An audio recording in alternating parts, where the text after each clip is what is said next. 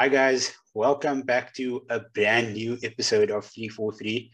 I'm your host Af. Welcome back to Jason Ronnie and Mubin Ahmed. You guys doing good? It's been a while, eh? Nice recharge that we had over the past month. Yeah, it's been good, man. It feels somewhat weird to not have to think about, discussion points, and now there's also no footy happening. So maybe it's a bit quiet. Maybe it's sometimes good, sometimes bad. But yeah, it's been good just to switch off a bit, man. But now we're in that busy period again. Yeah, I was just looking at it from the point of view as no disappointment from our teams playing games. Yeah, this actually might be this three could actually start up a support group. Maybe we get Zippy in and could just share tales. Maybe throw in Johnson as well. Hoping to have him on the pod again soon. Shout out Johnson, man. What a hilarious guy on Twitter. Yeah, thick fam. Thick thighs. Thick leg fam. Thick leg fam. Shout out to thick leg fam. Man. What a guy. But yeah, today is going to revolve around some off-season chat. Obviously, there's no games yet, so with teams going out in pre-season, possibly at the end of this week. I know Manchester United's they're starting their tour on Friday. I think they're leaving. But yeah, we're going to be chatting about what's been happening in the off-season, in the transfer window, how teams are shaping up, etc. So, Jason, why don't you get us started on that? Yeah, man. I mean, some might call it exciting. Others really dread it with the number of rumors that circulate surrounding your clubs. As an Arsenal fan, I was actually pleasantly surprised. I think Mikel Arteta has been very clear about who he wanted last season. And I think going into the end of last season, he sort of had a plan. So far, it seemed good, man. Got Matt Turner all the way from the States. We got Fabio Vieira from Porto and just recently confirmed Gabriel Jesus. So that's three good signings. I think it adds good depth. It adds good value to the squad. Also, it's so unlike Arsenal to finalize their transfers like this early. Normally, it's either a deadline day swoop of like Mesut Ozil. Still remember that transfer, I think it was 2013, like literally right at the end, and then we finalizing that thing. Wasn't there a tug of war between Manchester United and Arsenal for Ozil? I remember it was deadline day and like things were going down, and I remember how disappointed I felt on that day. It was so once again into our support group era now. I think that was one of my happier days, signing Mesut Ozil from Real Madrid. And actually, if you look at his career backwards, it's actually how it should have been. He should have been at Fenerbahce, then he should have come to Arsenal, then ended at Madrid, and then actually gone back to like either, I think it was Schalke, Werder Bremen, whatever it is. But yeah, it's been a good few weeks for us. There's still quite a bit of work that needs to be done, because I was actually watching Arsenal's preseason friendly, and some of these guys that have come back from loans, like, I hardly recognize them. Pablo Mari, Ainsley Maitland-Niles, completely forgot he was on our books. Hector Bellerin, sporting these locks. He captained the side, playing in a pair of Mizunos straight out of Japan. So yeah, it's just, I think once we can sort out those, actually get those guys off, if they're not happy to stay and be part squad players, part first team players, then I think get them off and let's blood some new kids. So yeah, it's been good. Do you think Hector Bellerin has a future at the club? I mean, he had a pretty good season out on loan last season. I think that he had a good season, but I think he's almost fallen behind in that picking order. I think Tomiyasu now has cemented that first choice spot, barring any injuries.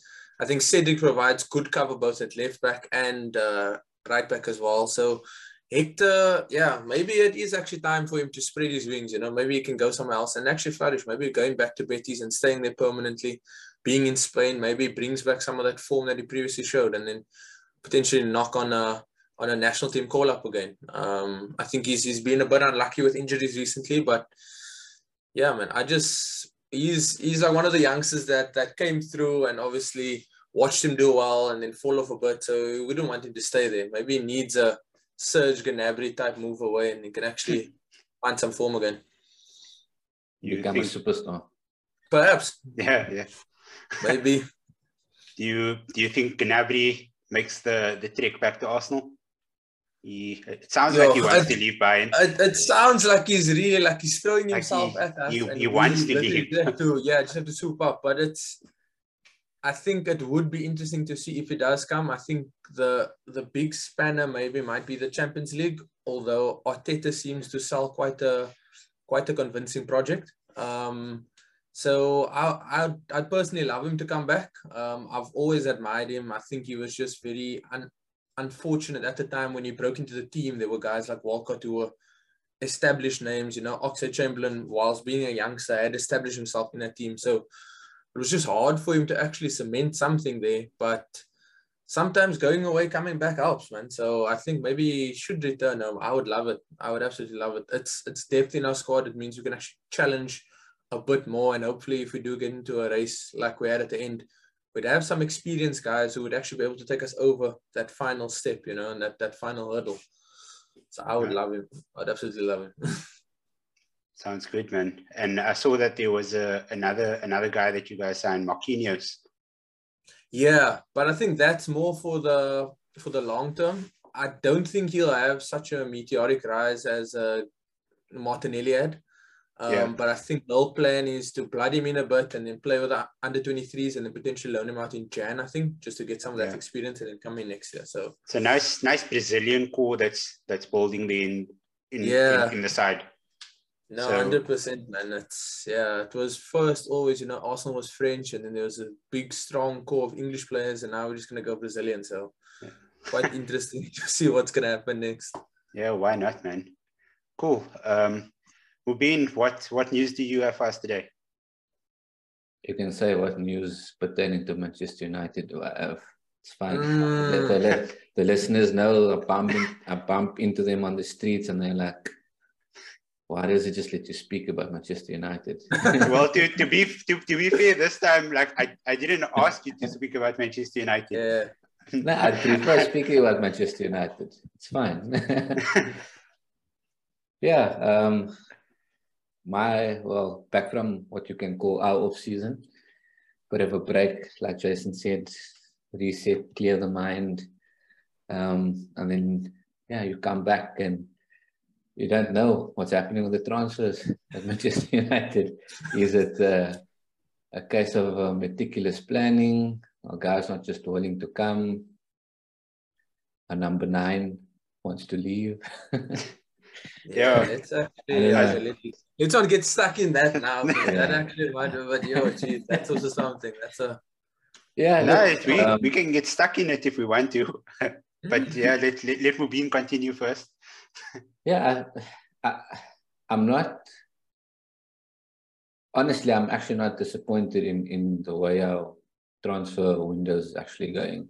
I think it's not a case of in the past maybe 7-8 seasons where we just threw money and stupid money at players to get 1 or 2 big names to come. I think we actually, and I think I mentioned in our group last week when Malacia was his deal was hijacked, and I said, I'm glad we didn't throw 50-60 million at the player and we actually paid a decent fee and we hijacked the deal. So I think in my mind we are kind of heading in the right direction. We're not overspending. Well, currently we're not overspending. Again, we've got a good deal with Eriksen hopefully on the horizon. I think medicals and the contract just needs to be signed, and then obviously we're waiting on Frenkie de Jong. I think that will probably pan out a while longer. In terms of the add-ons, as I can understand, that needs to be agreed. And I got a feeling there's probably one more surprising signing, but that will probably happen down the or closer to the end of the window. But all in all, I think that the team there has it under control. Erik ten Hag, I think John Murdoch he seems to me like he's probably a tough negotiator. It's not an easy roll over, and not someone that's just going to open the wallet to the checkbook, so to say, and just sign a check. So, I think a lot of fans are everyone's signing players, and clubs got their business done early. And I think there was a meme with United. Can't get to it now; it'll come to me. But I don't think there's need for panic. I think they've got it under control.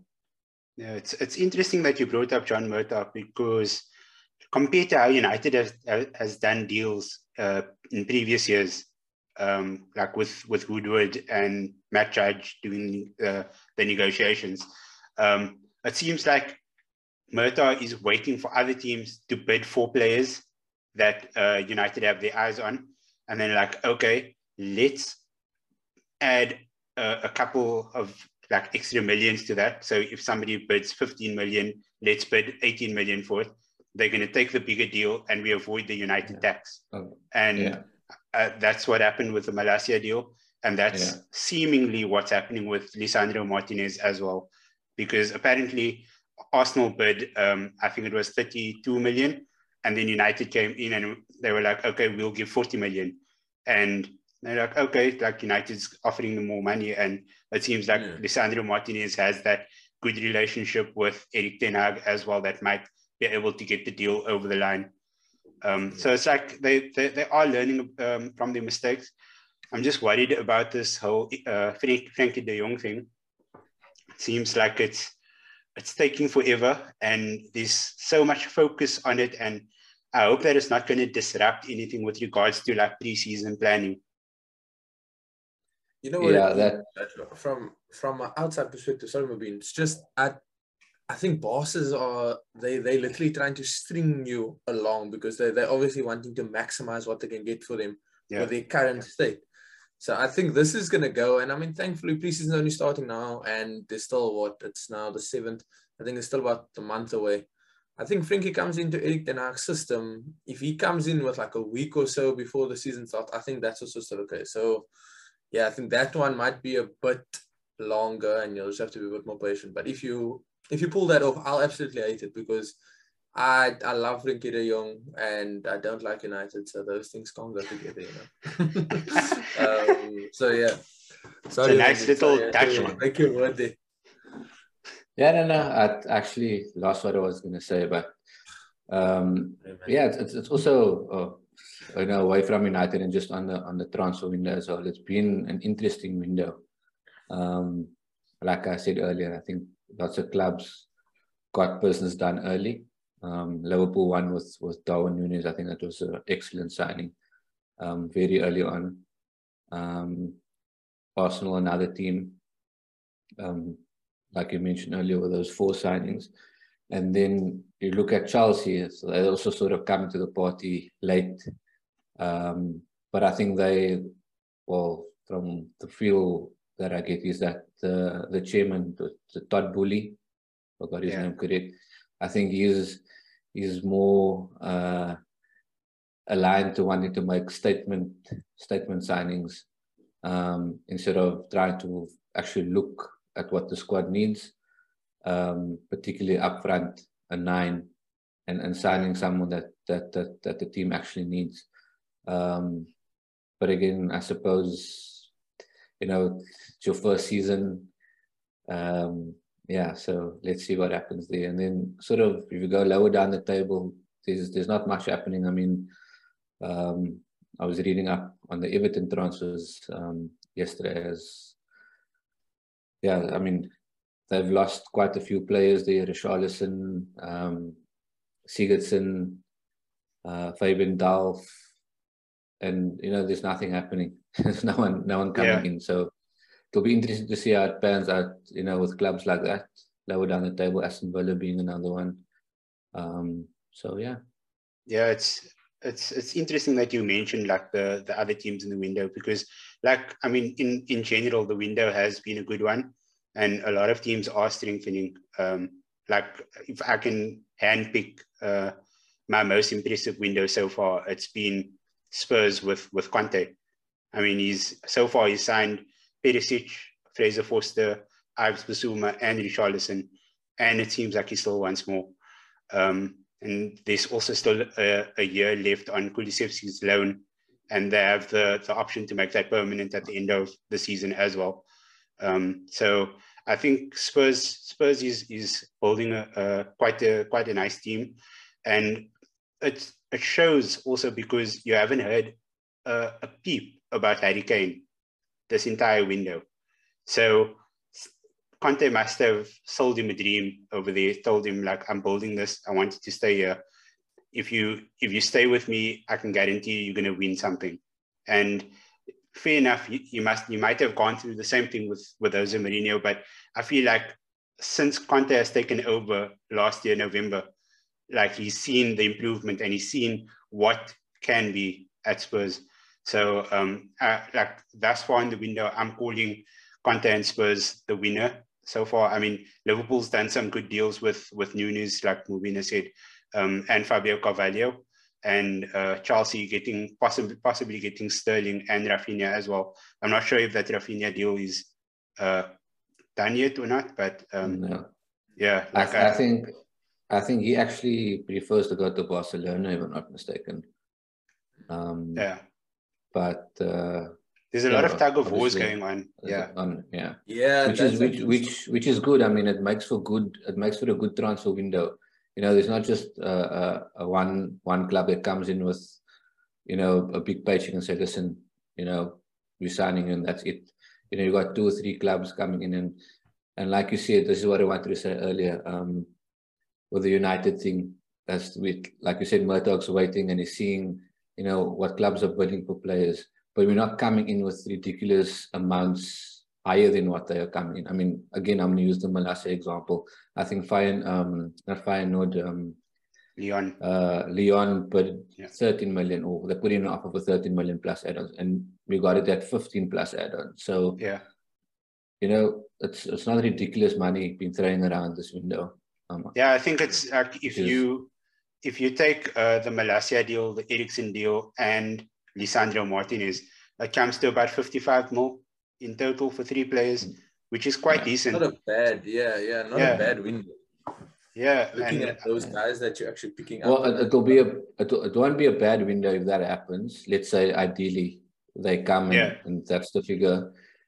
But it would be an excellent window if we could offload some players as well. Yeah. I mean, there were quite a few releases already, wasn't it? At the end of last season, Mata gone. Yeah, Cavani, Pogba, Lingard. Pogba's now obviously, and then now with this new left back now. Sorry, I'm just losing my train of thought. Malacia. So Telles, I mean, let me get used to saying his name. Maybe Shaw goes. Maybe. You still have Brandon Williams is on the books as well. So I think Brandon Williams goes. I think Wan-Bissaka ends up going. I think someone like Phil Jones, he needs to move on. Can't just keep him for the nostalgia of it, because what nostalgia for the faces? For the faces. Yeah, for the faces. Plus, you have Van der Beek now. Van der Beek pulls even worse faces when he passes a ball and he does all of that. Don't disrespect my man, okay? Sorry. This is just what I'm seeing online. But yeah, also, I mean, once Ronaldo moves over to Chelsea, then it's like, then Chelsea solves their number 9 problem. You solve the challenge everything problem. Ronaldo taking the number 9 at Chelsea will be the biggest challenge of his life. Playing down that number. Back to United to no chance, bruh. That number 9 at Chelsea. That number 9 at Chelsea is like a massive voodoo doll. Yeah. Since who was the last person that actually performed in that number? I mean, there's been so many players that came there and that failed. Who was 9 before Morata? Falcao, isn't it? Probably. Diego Costa was 19. He was 19. Drogba was 11. I think maybe the last decent 9 was probably Jimmy Floyd Hasselbank. And even he could have been 11 as well, if I'm thinking about it. Could have even continued good work. That number is cursed. So that will, if Ronaldo goes to Chelsea, but like, there's no chance he is anything other than 7. And Kante being the the nice, humble guy that he is, will be like, okay, take it. It's fine. But isn't he? What is happening with He's him? supposed to be heading out as well. Kante is also I don't know. linked with the There move away. hasn't been anything about Kante.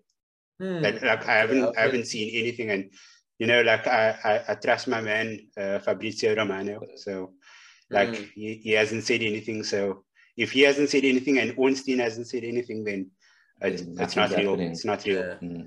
Okay, fair enough. But then also, I think Chelsea also have a big conundrum in that they have to clear out their whole squad, because if you take all of their players coming back from loan and all these fringe players that maybe got some part minutes here and there, like, I mean, Ross Barkley's still on the books, I think, and I think he actually needs to move away from Chelsea.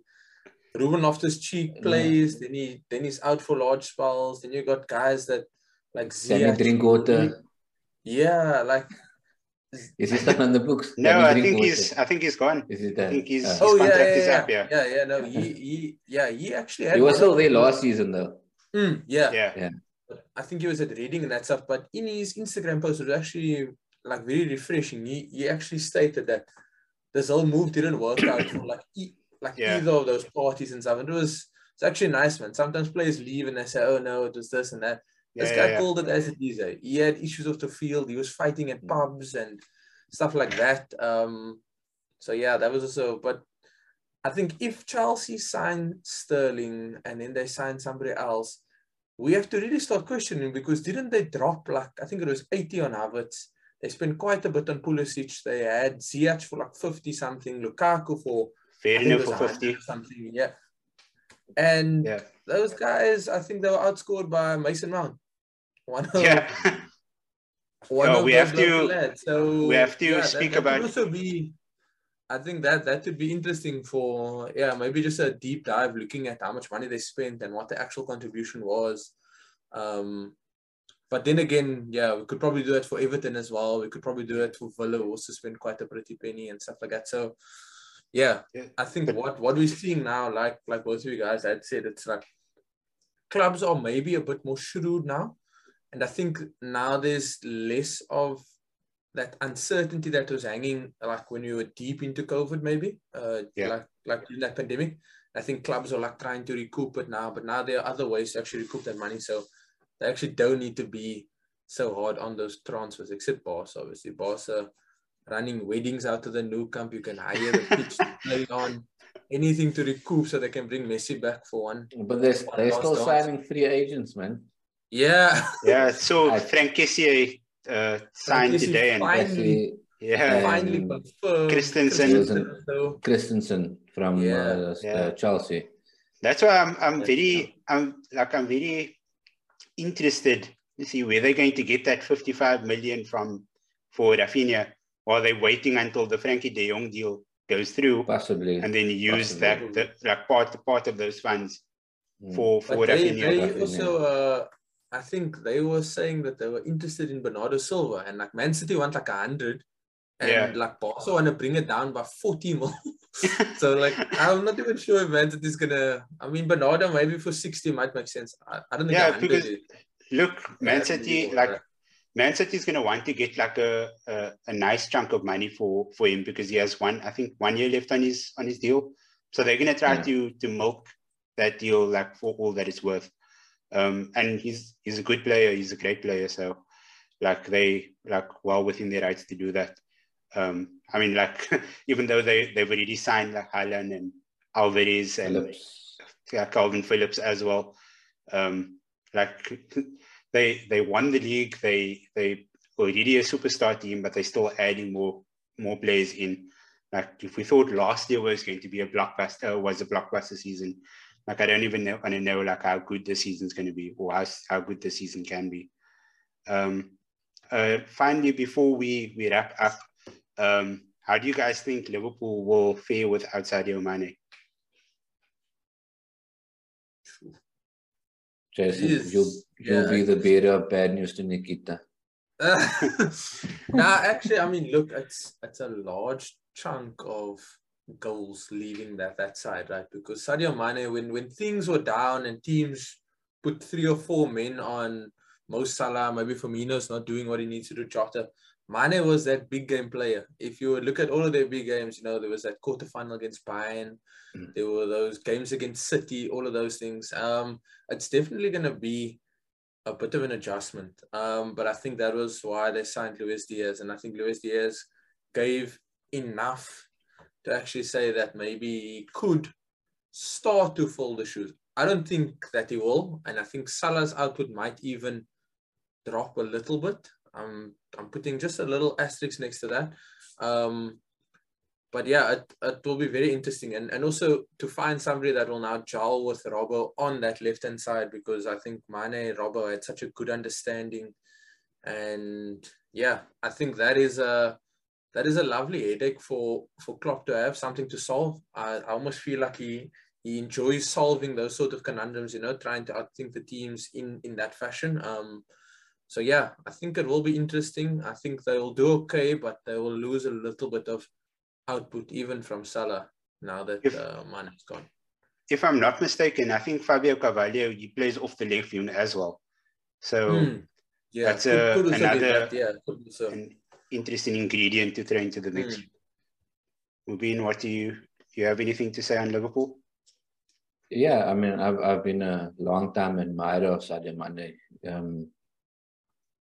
Yeah, when he left Southampton, I mean, I wanted him to come to United at the time, and I think there were talks, kind of. So I will tend to kind of disagree with you, Jason. I think, I don't know, the way I see it is, for me, maybe off the field, I don't think, or at least on the field, I don't think Mane and Salah sort of got along. I think Salah's a very selfish player, as brilliant as he is. I mean, I can't say I watch every single Liverpool game, but I watch quite a few of it. And in the games that I've seen, you know, there's times where Salah can put Mane through and he just doesn't. He'd rather keep the ball and try and twist his way out of 2 or 3 defenders, or run through 2 or 3 defenders. And yeah, and I think on the other end, Mane was sort of the unselfish one, always trying to put in a player, whether it be, you know, over the top or through balls or so forth. So in that aspect, yes, I don't agree with that. I don't think Salah sort of tapers off quite a bit. I think his season continues. But in terms of the team as a whole, with Mane not be, I think he will be sorely missed. But I think Diaz is quite a good player. I don't think he would do it game in, game out for the full season this season. It might take him another season to sort of fully adjust. But I think there is enough in the Liverpool squad to sort of compensate on that left side. Like I said, Carvalho is the signing of Núñez. I think he could be versatile, playing as a 9 or running off a flank, because that Liverpool front three, they do sort of interchange during games. So I think there is enough in the squad in terms of the quality that they have, just to sort of compensate this season for Mane not being there. Yeah, sounds good. I guess next episode we can maybe do a bit of a deep dive into Liverpool if Nikita's available. But today, that is all what we have for you guys. That was episode 21 of 343.